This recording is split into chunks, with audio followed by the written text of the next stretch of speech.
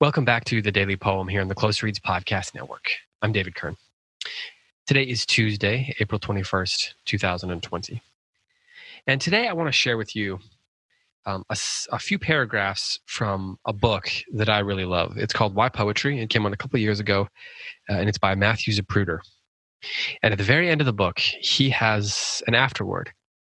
And the name of this afterword is called Poetry and Poets in a Time of Crisis.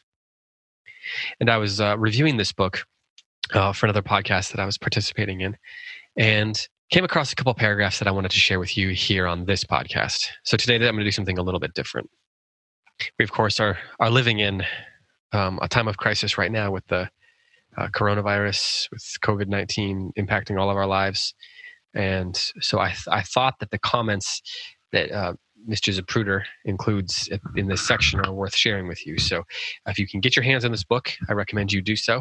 You can get it on Amazon, bookshop.org, any booksellers. So I'm not going to read this whole section. I'm just going to jump around a little bit. But again, this is a little bit different today, but I wanted to share it with you. Zapruder writes, quote, "I'm a poet, which means that my areas of expertise and concern are language and the imagination. I feel certain it is essential to ask, what does this crisis mean for poets and poetry? What in these times must we do? Can poetry help save us?" As an aside here, he's writing this a couple of years ago, as I said, but I think this applies. He's writing more generally about crises, cultural crises, but this one applies here in this specific instance as well. He goes on, "I have always believed that poetry has its own special role, distinct from all other uses of language. I agree with W.S. Merwin when he writes, quote, poetry like speech itself is made out of paradox, contradictions, irresolvables. It cannot be conscripted even into the service of good intentions." End quote. Zapruder goes on, "It may very well be that we have entered another time when most poets will feel compelled to use poetry to stop things from happening.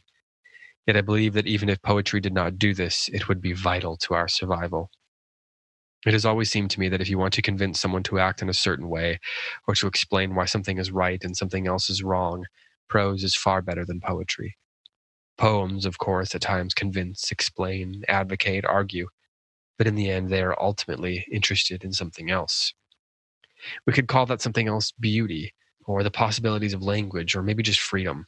It is something that has to do with allowing the mind to be completely, almost anarchically interested in the freedom to explore the possibilities of the material of language itself. This is what makes poems an undependable vehicle for advocacy. The poem is easily distracted. It wanders away from the demonstration, the committee meeting, the courtroom, toward the lake, or that intriguing, mysterious light over there. What is that light? It looks like something. I'm not sure what. I'm sorry to leave this very important conversation, but I have to know. This wandering, though, is not a mere luxury or privilege. It has an essential purpose. In Wallace Stevens' essay, The Noble Rider and the Sounds of Words, he makes the argument that poetry is a place where we can preserve our imaginations and resist the pressure of the real. That is, the incessant drumming in of information, of news, of terrible events and realities. If we do not do so, he argues, we lose something essential to our humanity, our imagination.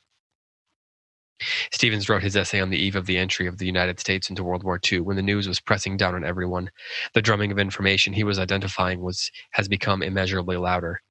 Sometimes I feel like I can't hear anything else. Sometimes it seems to me that unless I turn off all the electronics in my immediate vicinity, I will be surrounded by a kind of existential buzzing, a deafening sound composed of everyone's thoughts, opinions, commentaries, clever jokes, contradictory certainties, intense worries, greatless fears. That all this loudness takes place in language seems to be of special concern to me as a poet, since my artistic work depends on freedom and lightness, but also serious attention to the same language. To be continually surrounded by language used exclusively for utilitarian purposes is a threat to the disinterested yet sacred attention a poet must have to words. Also, poetry has an intimate, necessary relation with silence. The work of a poet is impaired by too much noise and language, a scarcity of silence. This communication over time has become not only intolerable to me personally, but also a matter of immediate wider concern. The pressure of the real is everywhere. It's completely understandable grief and fear and freaking out, and also community and necessary information. Some find solace in social media and elsewhere. That really does make sense. Networks will surely be a source of action and resistance. We need to know what's happening. But there's a point where it becomes too much, a kind of roar of opinions and fears that do not truly stir us to action or make us more aware.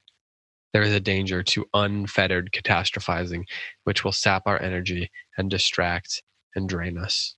On social media and elsewhere, our attention has been monetized, not figuratively, but literally, to a personally and societally harmful degree. When Stevens discusses the pressure of the real, he talks about it as a violence done to our very selves. He writes that poetry is the way we can resist that pressure, that violence, not in order to avoid the real, but in order to preserve within ourselves the necessary space of imagination, possibility, humanity, love, a space that can help us live our lives.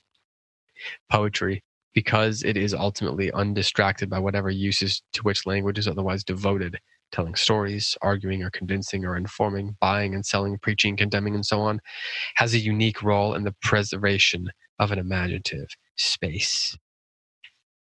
I'm going to skip ahead a little bit here. Poets, according to Stevens, help us live our lives not by telling us what to think or by comforting us. They do so by creating spaces where one individual imagination can activate another, and those imaginations can be together. Poems are imaginative structures built out of words, one that any reader can enter. They are places of freedom, enlivenment, true communion.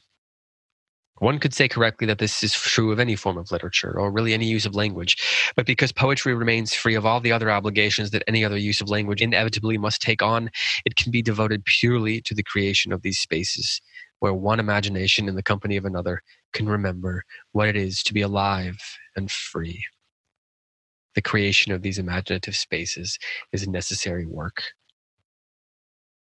Skipping ahead a little bit again. The role of poetry in our time of crisis is the same as always, to preserve our minds and language so we may be strong for whatever is to come, and also to preserve the possibility of mutual understanding, not by arguing for it, but by demonstrating it. Skipping ahead again, Zapruder says, I ended a class by reading one of my favorite poems by Frank O'Hara called A True Account of Talking to the Sun at Fire Island. In the poem, the sun comes to O'Hara early in the morning. The sun first approaches the poet for not being awake when he comes, and then gives him some encouragement with a bad pun on his first name. Frankly, I wanted to tell you, I like your poetry. I see a lot on my rounds, and you're okay. You may not be the greatest thing on earth, but you're different. My class full of aspiring poets laughed. The sun goes on to tell the poet he should look up more often, and to always embrace things, people, earth, sky, stars, as I do, freely and with the appropriate sense of space.